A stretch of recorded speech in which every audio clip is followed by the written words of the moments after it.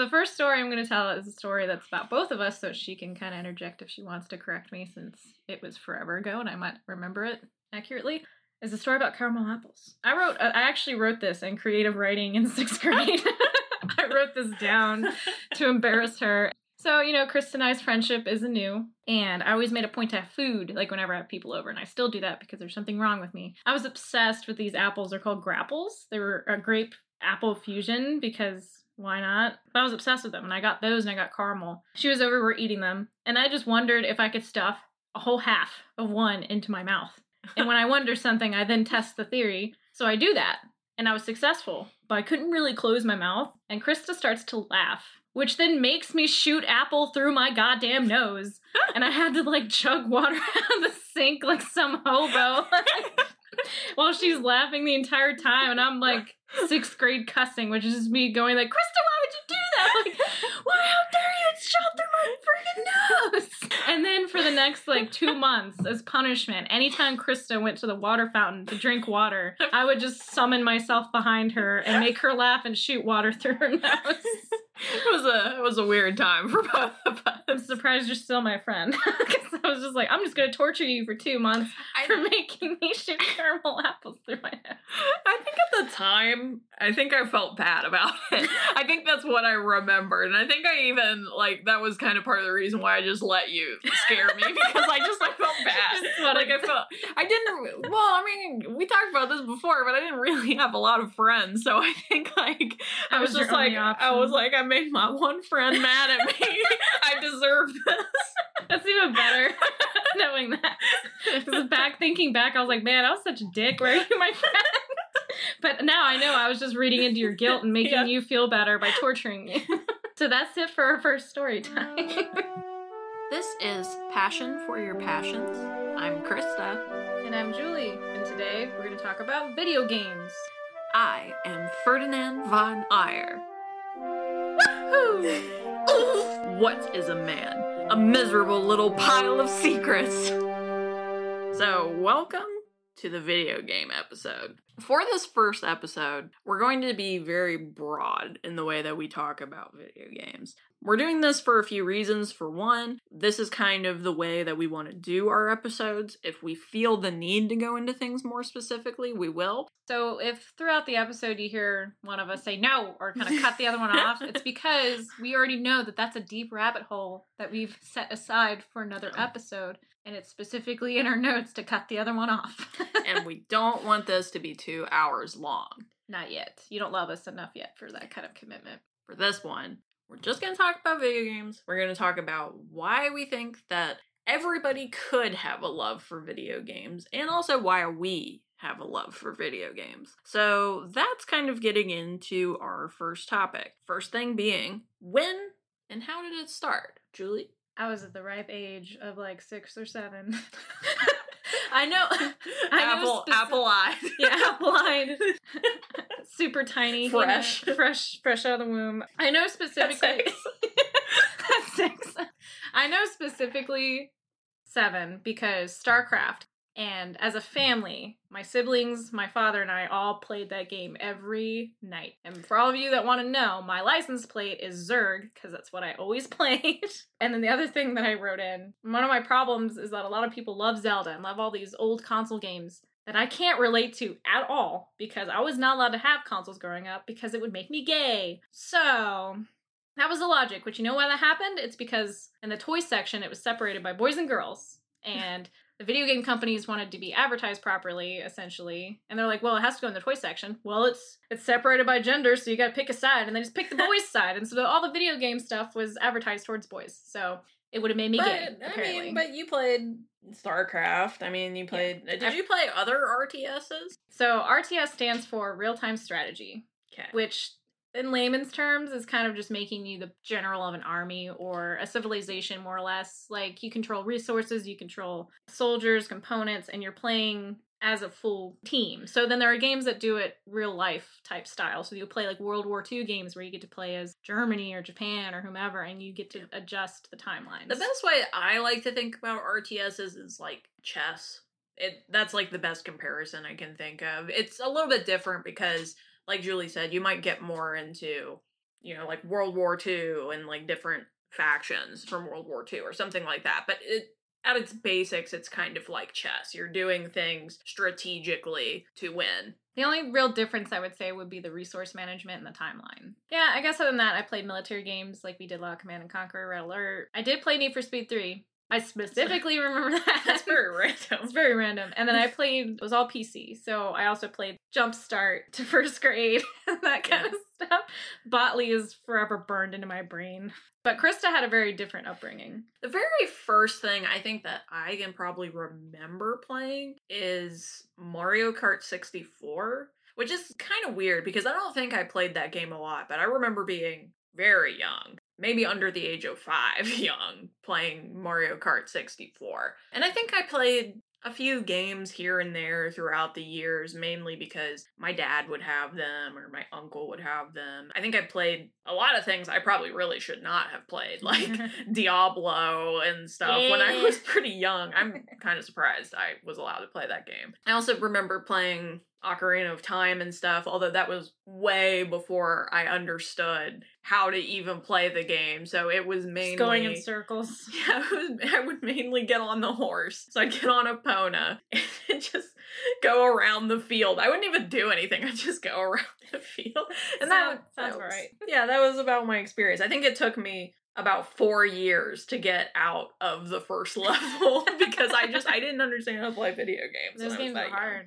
And then probably from there, I think the first real video game that I played that I really understood what I was doing was Halo. And that was mainly because a family friend had it. We would play it when he was around. It was a game I got pretty used to. I wouldn't say that I still am super into Halo. I know that for a lot of people that's like one of their favorite games ever. I feel kind of neutral about Halo. Those would probably be my earliest experience. Before I really had a love for video games, that would be the ones that I would say I had. So these were our early exposures, the ones you didn't fully understand when you played them, that you're just kind of looking, moving mouse, or moving your controller toggle, that kind of thing. So now we should probably get into, what was the first game that really impacted you and made you think, I want to play games? Jade Empire! You're not allowed to talk about Jade Empire. Jade Empire! You're not allowed to talk about Jade Empire. We went over this.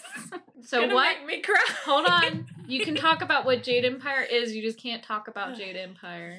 So Okay. What is Jade Empire to those who have no idea? So the first real love of video games that I had was with a genre of video games called RPGs. RPGs are role-playing games. It's basically storytelling. that It's would all be. about the story. It's about characters, the environment. You're reading a book that you also get to control. It probably would be like those choose-your-own-adventure books, which that kind of makes it sound nerdy because, you know... Because this isn't nerdy. Well, but you know what I mean. I mean, like, when you're playing the game, you're only going to experience one story. It's not like you're reading it and it's, oh yeah, I gotta flip to here. It does it all automatically. But for me, that was a really big deal, that aspect of storytelling, because I think ever since I was pretty young, storytelling has always been a very big deal to me. So for me to play a game where I really connected with the story and I really connected with these characters and I actually cared, that was a very big deal for me. And that was what really fundamentally changed my opinion of what a video game could be. It didn't just have to be Mario Kart or guns. Those are the only other options in this realm. Well, when I was a kid, in the that 90s. was kind of what I knew. Before then, because I didn't have a PlayStation, for a long time, I really had a Nintendo 64. That was what I had. So I played a lot of the games that you would play on a Nintendo 64. Mario 64, Ocarina of Time, Donkey Kong 64, things like that. But these weren't really games that were... I mean, even Ocarina of Time, the stories kind of go kill Ganon. Go take care of it, bro. To finally find one of these games where it told me this very in-depth story, that was the deal breaker for me. Well, to kind of expand on that, the other aspect about RPGs is usually, not always, that you control a lot more. That a lot more is at your hand versus just being pre-done. So to go into that, my game that made an impression on me was Fable, which is also an RPG. But the difference between it and Jade Empire's Fable is literally just you influence the environment around you at all costs. Do whatever. There is a timeline and a story that you follow. But essentially, I could tell everyone to fuck off and do what I want. Jade Empire, it's about the detail of every character. Every character has their own moment, their story, their personality. Fable, nobody really, not a lot of people have personality. Like a baseline RPG is very basic in the way that pretty much every RPG, you get stuck in jail at some point. Like you get trapped somewhere and you have to figure out how to play. Every one of them has some sort of fight arena or like challenge mode. And then you have random weapons you can go find that are really unique. So to me, Fable is the like most basic RPG you can get. But there's so much beauty and gloriousness in that. And without like giving anything away, there is like a super epic, super hard weapon to get. Guess what it is? It's a frying pan. And you have to do so much to get this stupid frying pan. Yeah. And there's just so many things like that in this game. But the real thing that really got to me, I was so used to video games that had like a strategy to them or this one way you always do it. You don't do it any other way. In Fable, it's your choice. You can be good, you can be evil, you can slap people, you can just decide like, nah, you can sacrifice people to some god for a bow that apparently may or may not exist. And then there's also like the opposite temple. So it's very black and white in that way, but you can just live in gray. And I love that you can play the game over and over again and learn something new, find something silly, do something different. And I think in that way, I think we kind of had the same experience then. It just kind of seems like, you know, we were so used to just video games being this one kind of way. And to be clear too, I'm not saying that video games that are, you know, like Nintendo games or like Halo or RTSs or any of that stuff are bad. It's just those are the games that we were told to play, that we were kind of forced to play. We didn't know anything else. These were the first games we really chose to play,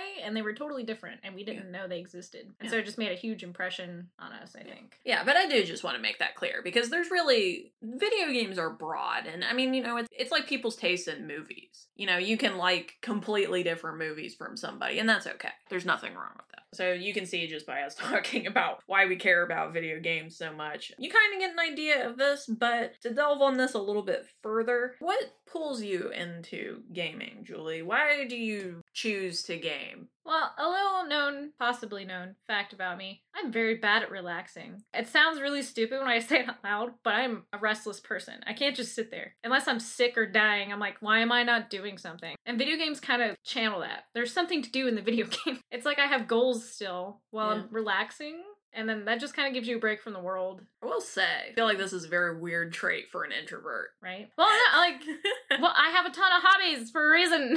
That's the core of the podcast, is that we have problems with hobbies. Because if I sit still, I'll face the existential dread. Yes, I can't do that. I have to do something. So video games are a distraction for me. They're a way for me to kind of like be focused on something else for a moment. And as for me, for this question, I don't know. I think that this maybe sounds somewhat controversial because I think there are people in the world that have a bad viewpoint of video games. For me, I don't view it any differently than I do a movie or what I suppose some people must view sports like. To me, it's just entertainment. That's the reason why I would play a video game. If I'm bored and there's no TV shows that are catching my interest, if there's no books I want to read, or just simply if there's a game out there I want to play, that's kind of the viewpoint I would have of it. It takes the same place as a movie. Which we want to add a note. Anyone that says you're too grown up for video games can go fuck themselves. I've heard that a lot, especially, not to be sexist, I hear it coming from women all the time, where they'll talk to people and be like, well, I want someone who's grown up, they're not going to be playing video games. I'm like, do you know how many people do? Like, it's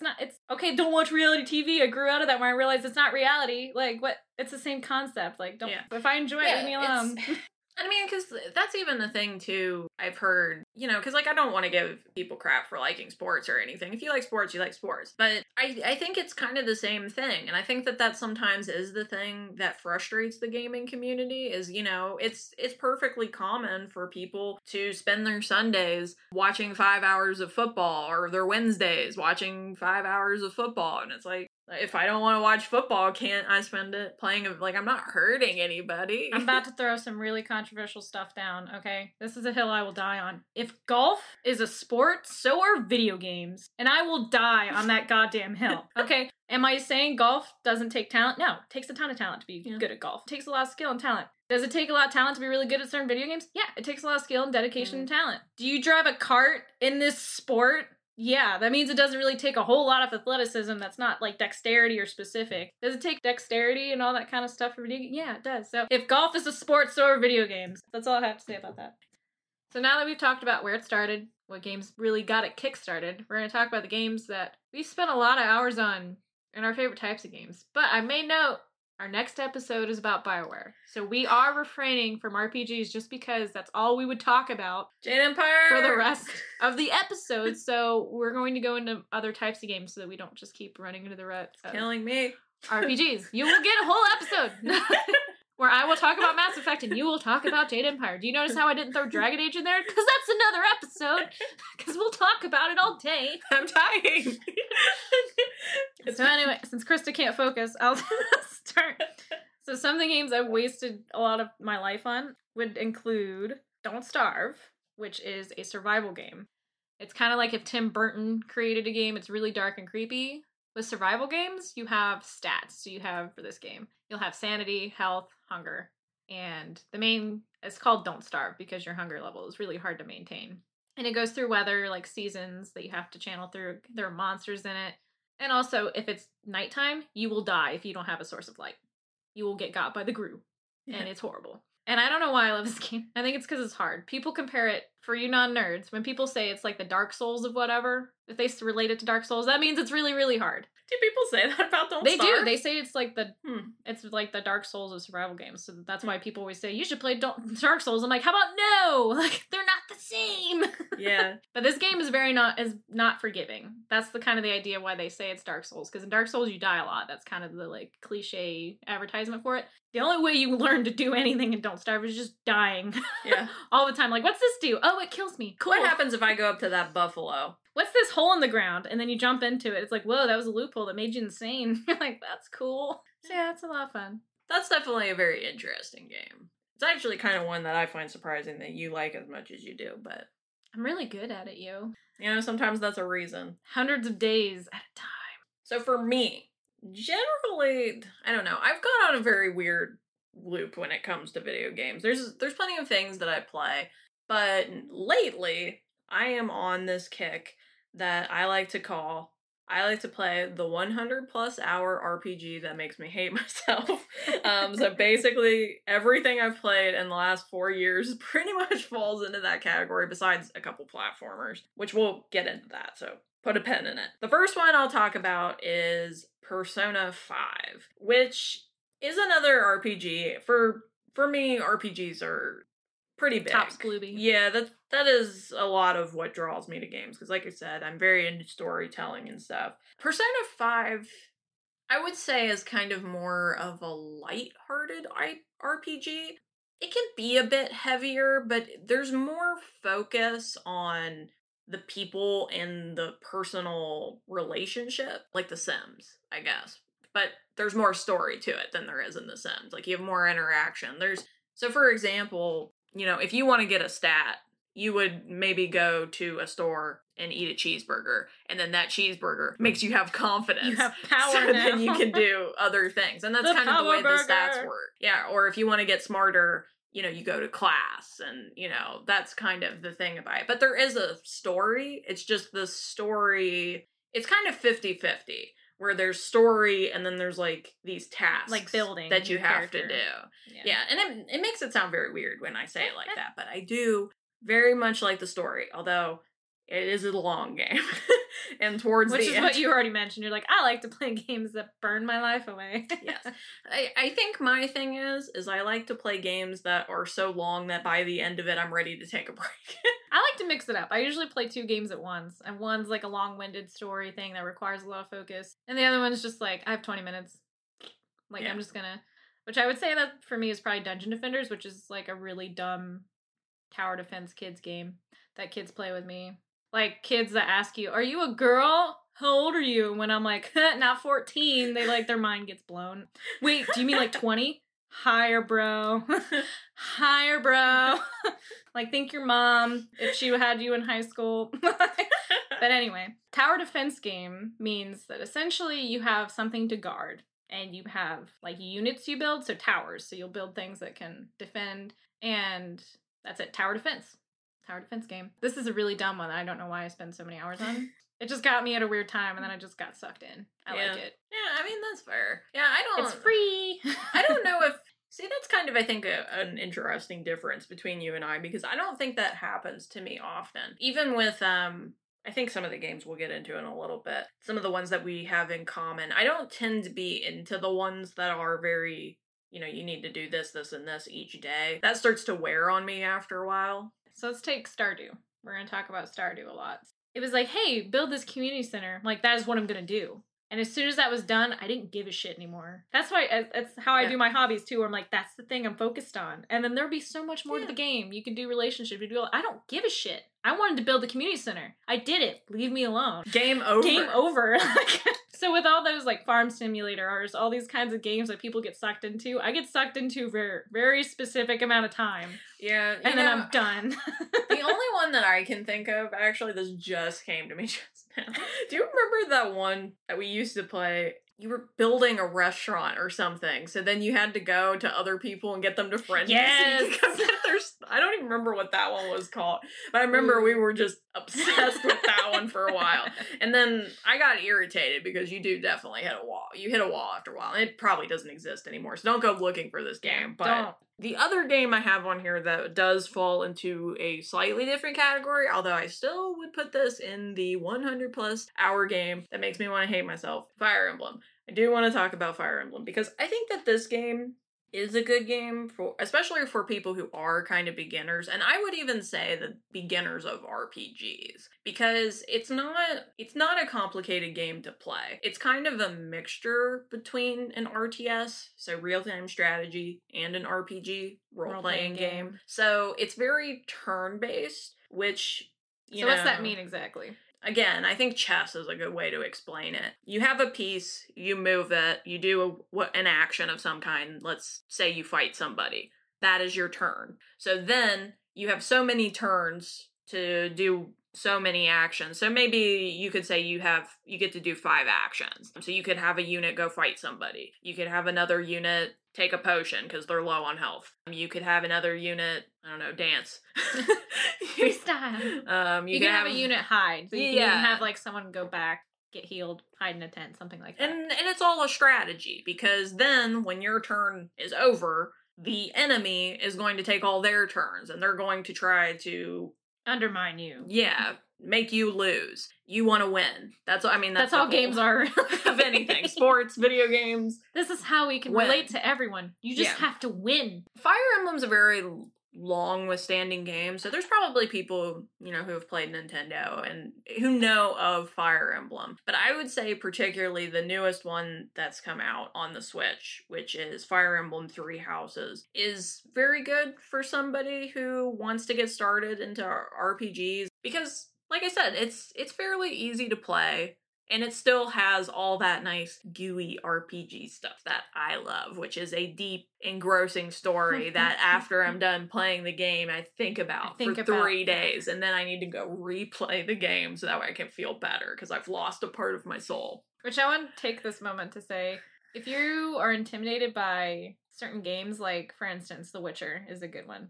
Say, you're like, I want to play The Witcher, but the first one is so old, and I don't have that console or anything. Most games, you can kind of start with the latest one, and it's not a big deal. And you can either go back if you loved it and you want to learn more about some backstory or anything, but it's kind of a modern thing now that a lot of games are updated to make it still friendly for a newcomer to come in.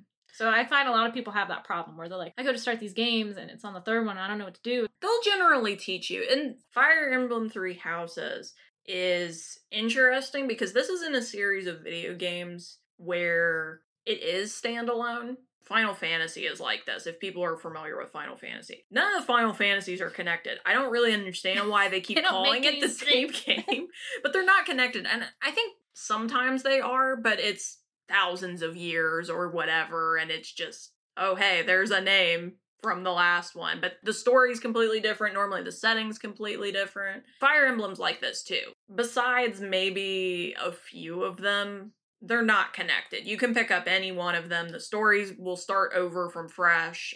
They'll teach you everything. And like I said, I usually find it even better that once you figure out you love this game, to go back and play the other ones, because there are some little moments or characters that are referenced, that kind of thing. So it gives you more reason to like the last one, but it's not the core reason. But Julia is right. Most games nowadays, you can pick them up. Like, if they're recent, you can pick them up. It's going to teach you how to play it. There might be a few where you would miss some things contextually story-wise, but for them, it's going to be so rare and far between that generally you can just pick It's more like an Easter egg than anything half the time, so... Yeah. Harry Potter 3! We should talk about Harry Potter. Harry Potter! All these weird games that we share. I do want to talk about Harry Potter 3, because Harry Potter 3 is probably the pride of my childhood. Oh my god. This game. Harry Potter 3 gave me my first hand cramp from playing video games. This game is better than any game has any right to ever be. Because normally, I'm saying that somewhat sarcastically, because most of the time when you have a movie tie-in game, it's hot trash. It's just a money grab. It's hot trash. There's a few that are okay. Harry Potter 3, I don't even think that the first two were I replayed them recently. I had a Harry Potter weekend because I'm a huge nerd, and one of my friends came over and we had a GameCube and we played through the games. The first one took us so long. It is so broken. It was very upsetting, and it made us just not want to continue. We're just like, oh god, are they all like this? Did we just remember with rose-colored glasses? We played 2. Put in perspective, the first one took us 2.5 days of consistent playing and misery. 2 took us like a day. 2 was good. 2 is fine. Okay. Has peeves. That's the thing about the Harry Potter games, is they include stuff that's not in the movies. It's also just in the books. Harry Potter 3 was great. It was still as wonderful as I remember it. Yeah. And then they got kind of weird from there on. Because 4 is still good. 4 is really weird, but it's good. Yeah. 5 is hot trash. That's when they start turning into hot trash. Getting back to 3, just because we were talking about that and we go on a long tangent. 3... it's really good. I can't even really put into words why it's good. It's just all of the tasks that you have to do. The world is very there. Like, it feels the most like Harry Potter, probably. Yeah. Other ones that we both like. We got The Sims. We got Mario Galaxy. I probably want to talk about Mario Galaxy. I was going to say Galaxies. Yeah. I think that is the best platformer, maybe. Yeah. So, platformer. I said we were going to come back to this. Platformer is probably the type of game that most people are used to because it's associated with Mario. And I think a lot of people have played Mario. Platformer is a lot of jumping. That's really the best way to describe it. You're doing... jumping platform to platform. Yeah, jumping platform to platform. You're trying to get from point A to point B. Side-scrolling. The C road will be difficult and fraught with things that you need to overcome. But I think that really for me, when it comes to platformers, I really only like Mario. I've come to find there's a few rare exceptions to this, but for me, Mario is just so perfect. You and I need to play Shovel Knight together because it'd be hilarious. Oh, I have played Shovel Knight, but I don't really consider that a platformer. It's a weird platformer. It's a platformer. So is Ori. Yeah. Ori's like an RPG platformer. I like Ori, but I think Ori was a little bit too much for me. I was going to say no beginner should try to attempt Ori. Ori is top level platform. You will cry. Just don't do it. Ori is meant to be hard, whereas Mario starts out very Mario teaches you. Yeah, it teaches you how to play the game very slowly. Ori lets you suffer. Yeah, Ori lets you suffer. Ori just keeps making it more and more difficult. There's a lot of dying in Ori. Yeah. Or whatever the equivalent is. But Mario, we were talking about this earlier because we were trying to think of ways to help people who haven't played games. Mario, especially lately, like updates and the remakes, it scales to you and it helps you. It'll give you ways out. Like if you're having a spot that you're just stuck on, that's one of the main killers of people trying to play video games is they get stuck in a spot, they can't get past it. Yeah. Why would they keep playing? Mario, more often than not, the new ones give you like a way out. They give you kind of a cheat, like you're having a tough time with this part, let's help you. You'll get past it and then you'll be great again. Well, also the other thing too, I think that's interesting about the Mario style. I mean, I think there's a couple other games that follow this format, but you don't have to beat everything to beat a Mario game. It's normally you have to about 50%. Yeah, so if you find levels you hate or get stuck on, you just don't skip do them. So really what those extra levels are there are for the people who really do enjoy it. Or if you do get to the end and you're like, you know what, I feel like I've learned, I do want a challenge, so then you go back and do it. Well, what was funny is they came out with the Mario Galaxy remake, and of course Chris and I were like, oh my god, we're really good at that game, and I didn't really think about it, because we were just powering through that. We didn't skip anything. We were like, I know there's a hidden star on this stupid planet. We hadn't played this game in years, and we were still just like, boom, boom, boom, boom, boom. Like, I think we got more than halfway through the game in one night. We just crushed it. That is probably my favorite Mario game. Well, I don't even know why I say probably. I know it is. I know it is, because... It's your favorite Mario game, but is it your favorite platformer of all time? Yeah, probably. Rayman Legends holds a very soft spot in my heart, because it has Black Betty in it as a level, and that's just... Yeah. I love anything with music, so it's just like, they did Black Betty, and then they did Eye of the Tiger and a mariachi band. That speaks to me on so many levels. There's a level called Snakes on a Cake. That one's pretty close for me. Rayman falls a little bit more in line with Julie, because Rayman is a platformer, but I would say it's more of a music-oriented platformer. Like, Legends, there's a lot of timing that can be coordinated to the soundtrack. Mario's not really like that. This is how I kind of separate. In Mario, you can look at a level and think about it and be like, okay, so this is what I have to do. There's kind of like, there's secrets, there's things to discover. Rayman, you never let go of the running button. That is the number one rule of Rayman. Never let go of the running button. You are always running. If you're not running, you're doing it wrong. And so people, especially when they play with me because I'm a master, they just fall behind. They're just lost to the void. There are levels specifically in Rayman not only are timed in that way where you have to go to the beat, there's other levels where it's like, you just have to go as fast as possible. Yeah. Or this will be gone forever. And that's how I play games. And I'm like, this has to be done as fast as possible. And then I die a lot if it's not Rayman. Because I'm just running off cliffs like, oh, there should have been something here. No, you have to wait for a platform. Wait? Who waits for things? It should be here. I think that was kind of funny when we were playing Mario, because I think that kind of came across. It came across. Because I would get so far and you'd just be like, why didn't you just stop? I'm like, because there's a timer. You have 2 minutes to get 1 foot. I'm like, no, you don't stop. I mean, I think that is a little bit of good advice for people too, I think that's kind of one of the things that's interesting about platformers. They normally give you more time than you think you do. Things like Mario, there will be certain levels where they might give you a timer. It's normally more than you think it is. It's just there to put peer pressure on you. Well, I think we've talked enough about ourselves. Our next big thing is we already kind of hinted at it. We've talked about, like, Mario's a really good thing to kind of start off with, so is Fire Emblem. But now we're really kind of get into convincing you to become a video game nerd if you aren't already. If you're not a gamer, or if you're just looking to get back into it, these are kind of the steps or the systems or the games to play that we would probably recommend for people. And we're even going to try to talk about types we're not comfortable with necessarily. Like, we're not shooter people, and we're also not extroverts, but we are going to help you anyway, because you are a person too, and we appreciate it. Not that we understand you, but we're going to try. Generally, video games are made for introverts, But with the online gameplay and everything like that, it's become a much bigger... Yeah. And it's not entirely true. Video games are made for any type of person. And hopefully we've kind of covered that a little bit, talking about some of the things that we've talked about. But maybe we'll get into some of these others a little bit more. So we're starting with base level, somebody who's really never played video games. I would probably recommend Nintendo, and then with that, a Switch.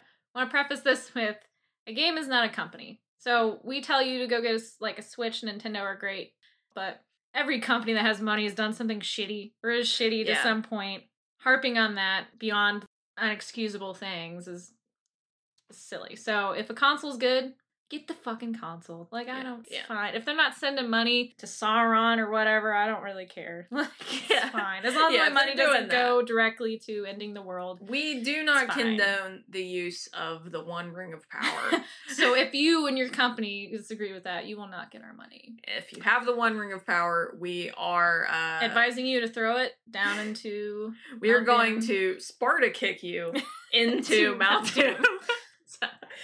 So anyway, we were saying Switch is Yeah. our recommended first console, why is that, Krista? Well, it's easy to use. It's also easy to sell. It's one of those ones where it has a lot of nostalgia. It is generally marketed towards kids, which I don't want that to sound like it's a bad thing. It's really not. There's nothing wrong with having childlike wonderment. And because of the fact that it's generally sold to kids, it's easier to resell to somebody, for example, who does have kids. Yeah, so essentially this is kind of, while it might seem like a big commitment because it's a system and it costs money, we're saying that if you find it, you hate it, you just can't stand it, it's a lot easier to get rid of than if you got like a PS4 or the new, well, not if you got the new systems, but they're hard to get to. So it's just one of those things. It's not as big of a commitment as it may seem. Nintendo tends to hold its value for a long time, is basically the point that we're making. Whereas with other systems, especially when the newer ones come out, you have a very fine window. Yeah, it'll lose its value very quickly. So Nintendo is good for just to try things out, to test the waters. Which we have mentioned games already that are on the Nintendo. We were talking about Mario Galaxy got remade for it, so if you want to play that, that's on there. Or if you used to play games and you miss them, that has like Mario 64 updated a bit, that kind of stuff. It's great. You can also just go get like $30 in digital currency and just look up a bunch of random digital games that have been around forever. They have so many types of games. It even has The Witcher on it, which a lot of people with the show are curious about the game, which I will tell you, the game and the show are different timelines. They're very different. I do like The Witcher, the game. One thing I would say about that, The Witcher is a bit difficult, so that's not necessarily the kind of game I would recommend to a new person, but if you really want to play it, if you really, really are curious, one piece of advice I would give for basically any game ever, don't be afraid to hit that easy button. I think that there's a lot of people who have fears about that it makes them feel lesser, but especially when you're learning, or first playthrough doesn't count, is what I say. First playthrough, you're still figuring it out if you want to even like it. And The Witcher is just such a huge, overwhelming game. It took me forever to get to level 10 because I didn't know what the fuck I was doing, and I was in normal. As soon as I hit level 10 and I understood what was going on, I was fine. But I would have dropped that game if someone didn't tell me basically to get to that point. Like, as soon as you get to this point, you'll love it. It's kind of like what Nintendo does, where they give you an out. Don't be afraid to take those outs. You can always come back and play again and tell someone you played it on Insanity. You don't have to do it all in one time. I think what Julie and I tend to do is that if we really like a game, what we'll do is we'll go back and play it on a harder difficulty. And especially for me, particularly, because I like games for stories, sometimes that's the better option for me, because I don't want to sit there and just suffer until I get to the next part of the story. I want to experience the story. I don't want to sit and be stuck at a part for over an hour and get mad at the game and hate it at that point. Like, there's no reason to do that if you don't have to. If you have to, then that is what it is. So, other games we haven't mentioned that we definitely recommend on the Switch would be Stardew. We did talk about Stardew a little bit. Stardew, I think, is kind of a game that I think a lot of people could understand, because this is kind of similar to some phone type of games, like, what was it? Farmville? Yeah, Farmville. Like, it's similar to that concept. You have a farm, you're building crops. But it has a lot of little quirks and beauty. It's also multiplayer. You can play couch co-op, which means, in layman's terms, someone next to you has a controller playing the same thing with you. But yeah, it's very basic. It's even pixelated, but there's little quirks, like I said. Not everything is just normal human stuff. And then you're running a farm. You can date. You can go to the beach every day and collect shells and sell them. Like, there's currency. Yeah, and I think it's the kind of game where it sounds weird when you say it like that, but I think it kind of goes with kind of what you were saying, where it's little tasks that you have to complete, and, you're leading up to a big thing. It's a very relaxing game. There's no fighting. Yeah. Well, okay, there's a little fighting in the mines, but it's minimum, and you don't die. Yeah. You essentially just pass out and wake up at home, and the doctor finds you, like, 25 gold or something silly like that. So that's a very good game for that. Breath of the Wild is a must-have on Switch. I mentioned I wasn't allowed to play consoles, so I was not a Zelda person. I actively, other than music, I was just like, who likes Zelda and why? There's no reason. It's all just in your brain from nostalgia, and it's stupid, and I hate it. And then I played Breath of the Wild. Yeah. Breath of the Wild is an amazing game. Zelda fan or not, can't recommend it enough. It is huge. It can be as easy as difficult as you want it to be. There's a lot to it. It is the weirdest game to explain, too, because there is a purpose. There is a point, but most of the time you're not going for that point at all. You're just exploring. The point is essentially go defeat Ganon. You're not gonna. No. You're not gonna. And eventually it'll come back to you. You'll sit there and you'll be like, man, I have been walking across this landscape for hours. Man, Zelda, she must be suffering. I've been making recipes all day and collecting gourmet meat from the tundra. And finding fun outfits. And picking up bugs. and I've loved every minute of it. Yeah, it is the strangest game. And it's very different from other Zeldas, too. A lot of the other ones were a lot more straightforward. This one is like the first open world. Go do whatever you want. You see that mountain, you can go climb up that mountain if that's what you want to do. We're not saying you have to, but but if you feel it in your heart, if you want to build your stats up, go up there. So we recommended a console. There are some games on your phone we recommend. I think I'd have the conversation on Hearthstone here. Hearthstone is definitely a good one. This is a card game, and a very easy card game to pick up. I mean, okay, I don't want to say easy like it's not complex. Yeah, there's a lot of thought behind it. But I mean, like, it's not going to take you a long time to learn how to play this card game. When I tell people about Hearthstone, I always get the response, it's like, I don't want to spend money on cards, and if you don't spend money on cards, you can't play. So if you're playing, like, ranked tournament nonsense, yeah, you have to do that. What I do is not that. I do the Tavern Brawl, is what it's called, and then they also added a couple other things. Essentially, when you open it up, you'll see game types. Just start clicking on game types. There are a lot of types that let you build the deck as you're playing, so you don't have to have any of those cards, which means you don't have to spend any money. You're just figuring it out, and it's fun. The characters are from Warcraft, so it gives you a little bit of video game in that aspect. It gives you forward thinking on strategy when you start. Yeah. It kind of just gets you in the mode. Like, you're playing a game, you're understanding why it's relaxing. It's just a half step in the door. Pokemon Go is a good one if you're into Pokemon and you just kind of want to experience that. It's kind of one of these ones, it's supposed to kind of get you walking and moving, and then there's also this aspect of you can capture little creatures. Again, I mean, I don't think we kind of said this at the beginning, but phone games are kind of going to tend to be on the simpler side. It's not going to normally be a very complex thing for the most part. There are complex games on there, but they're super hella annoying to play on your phone, because you need a controller. Like, you're doing these, they actually have Jade Empire. Right. On your phone. We can't talk about that. Can't talk about it. They also have Knights of the Old Republic, which we also can't talk about. Can't talk about anything. You can play those on your phone, but unless you get like a controller, which they do have for your phone, they're more on the annoying side.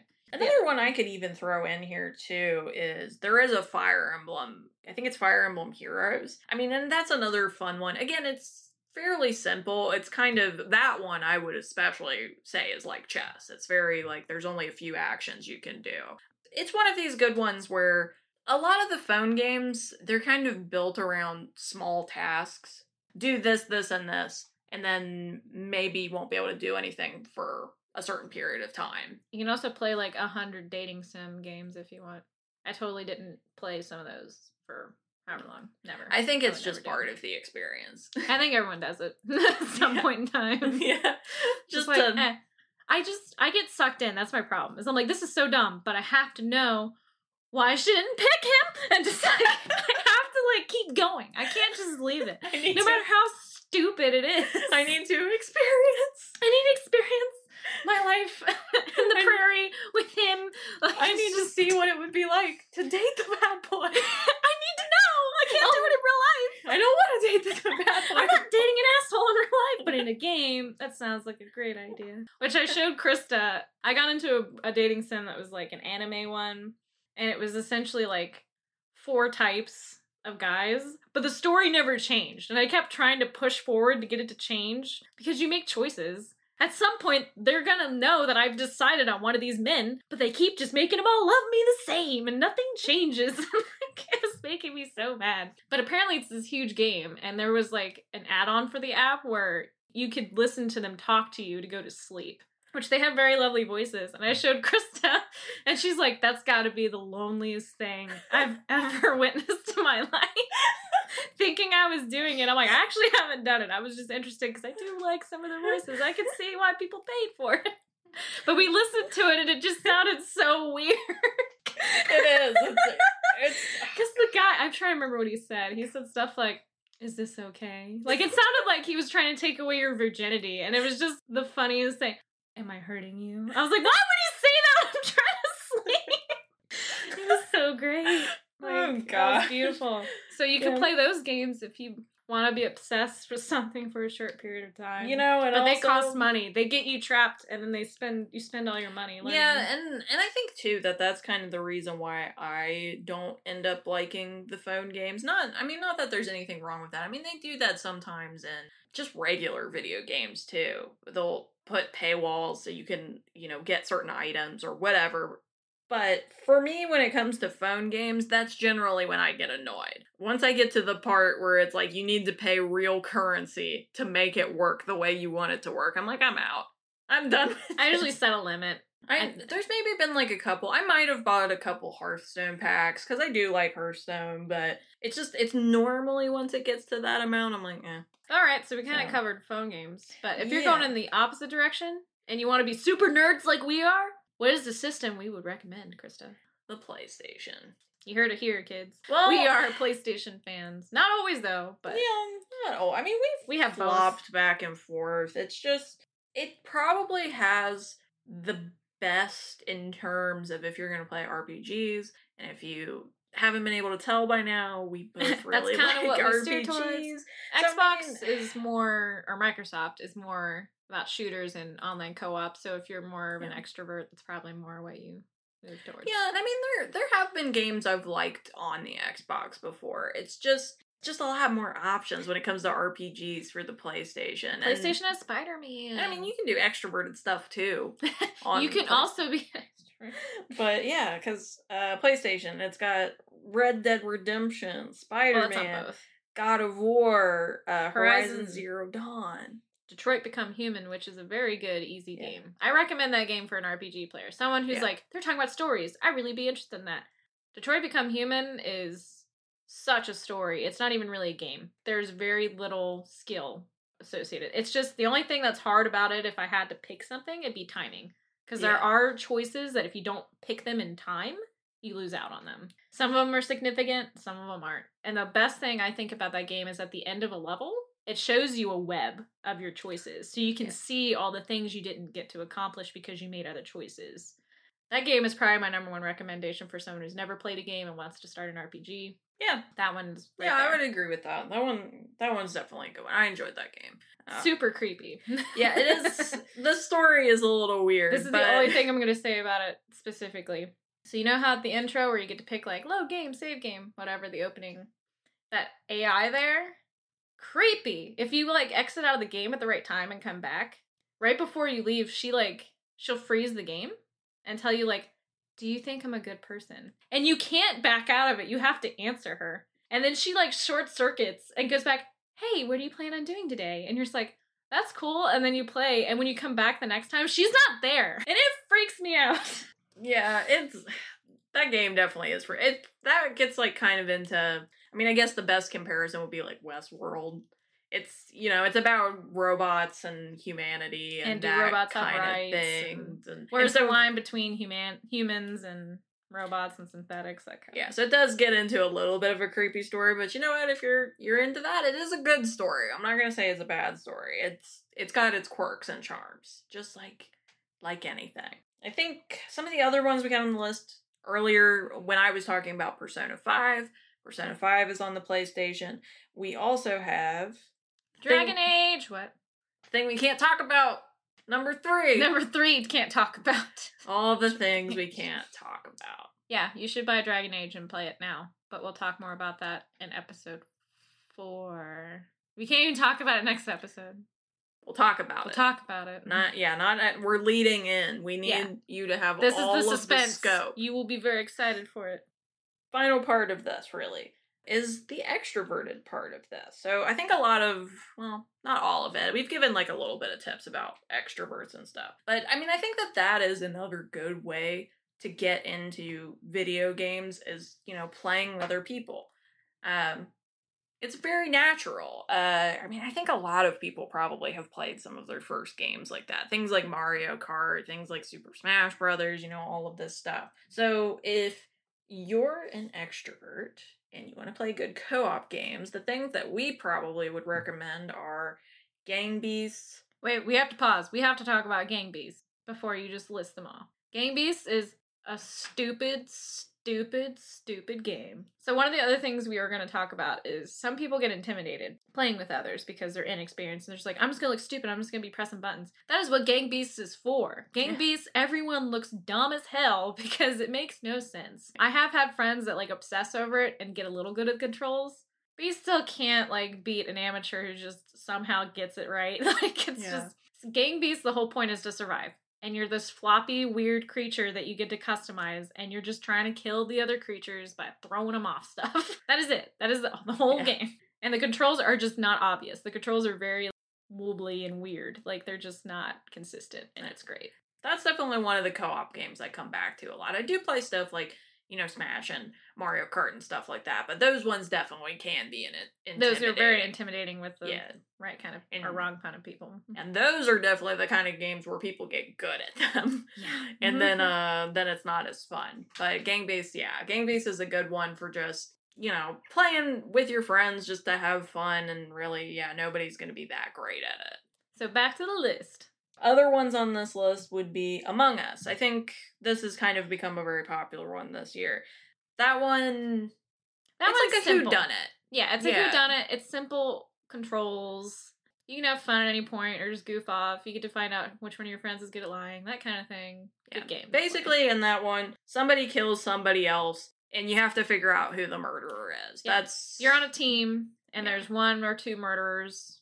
They have a special ability that the other people don't. And while the people who aren't murderers, they have tasks. So they're in the middle of doing things. And they might get murdered during that. And every time someone's body gets discovered, you vote and try to decide who done it. And then if you can agree, you kick that person out, and you either won or you kicked an innocent out.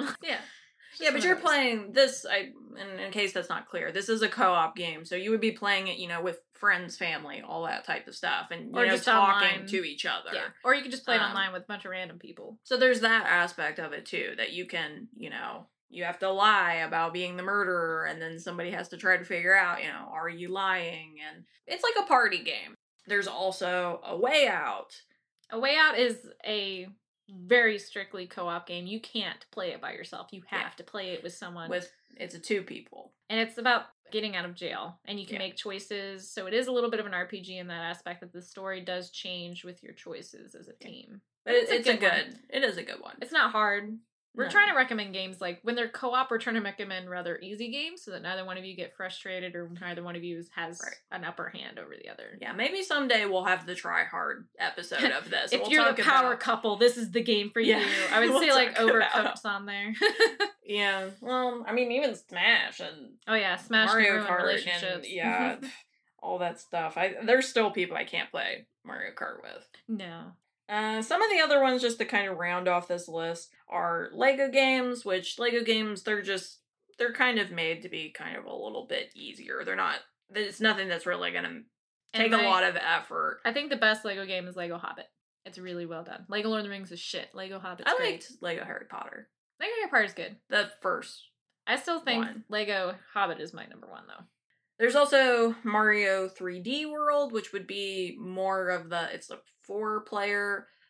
Well, you can also do it on your own, but you can play with 4 people, and that's more of the multiplayer Mario platformer aspect. That one can be a little bit hard if you're not maybe playing with the right types of people. I think it's fun enough, even during the chaos, that I would still recommend that one.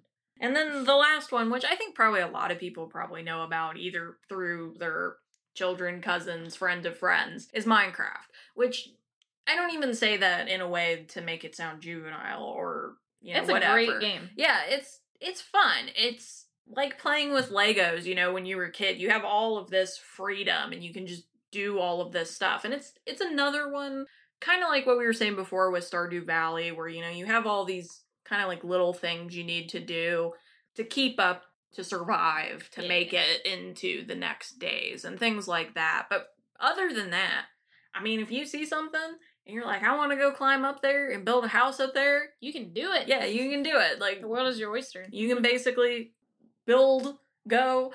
it's just great for Mindless fun. yeah, mindless. Just do whatever you want. Try to survive. Try to build something stupid just because you want to. Yeah. It's one that's too like if you go and look at stuff about Minecraft, you'll see all this stuff where like people build really ridiculous things, and it kind of is one of the things that's fun to do in that game. Is just like if you have an idea, you're like, I want to build that.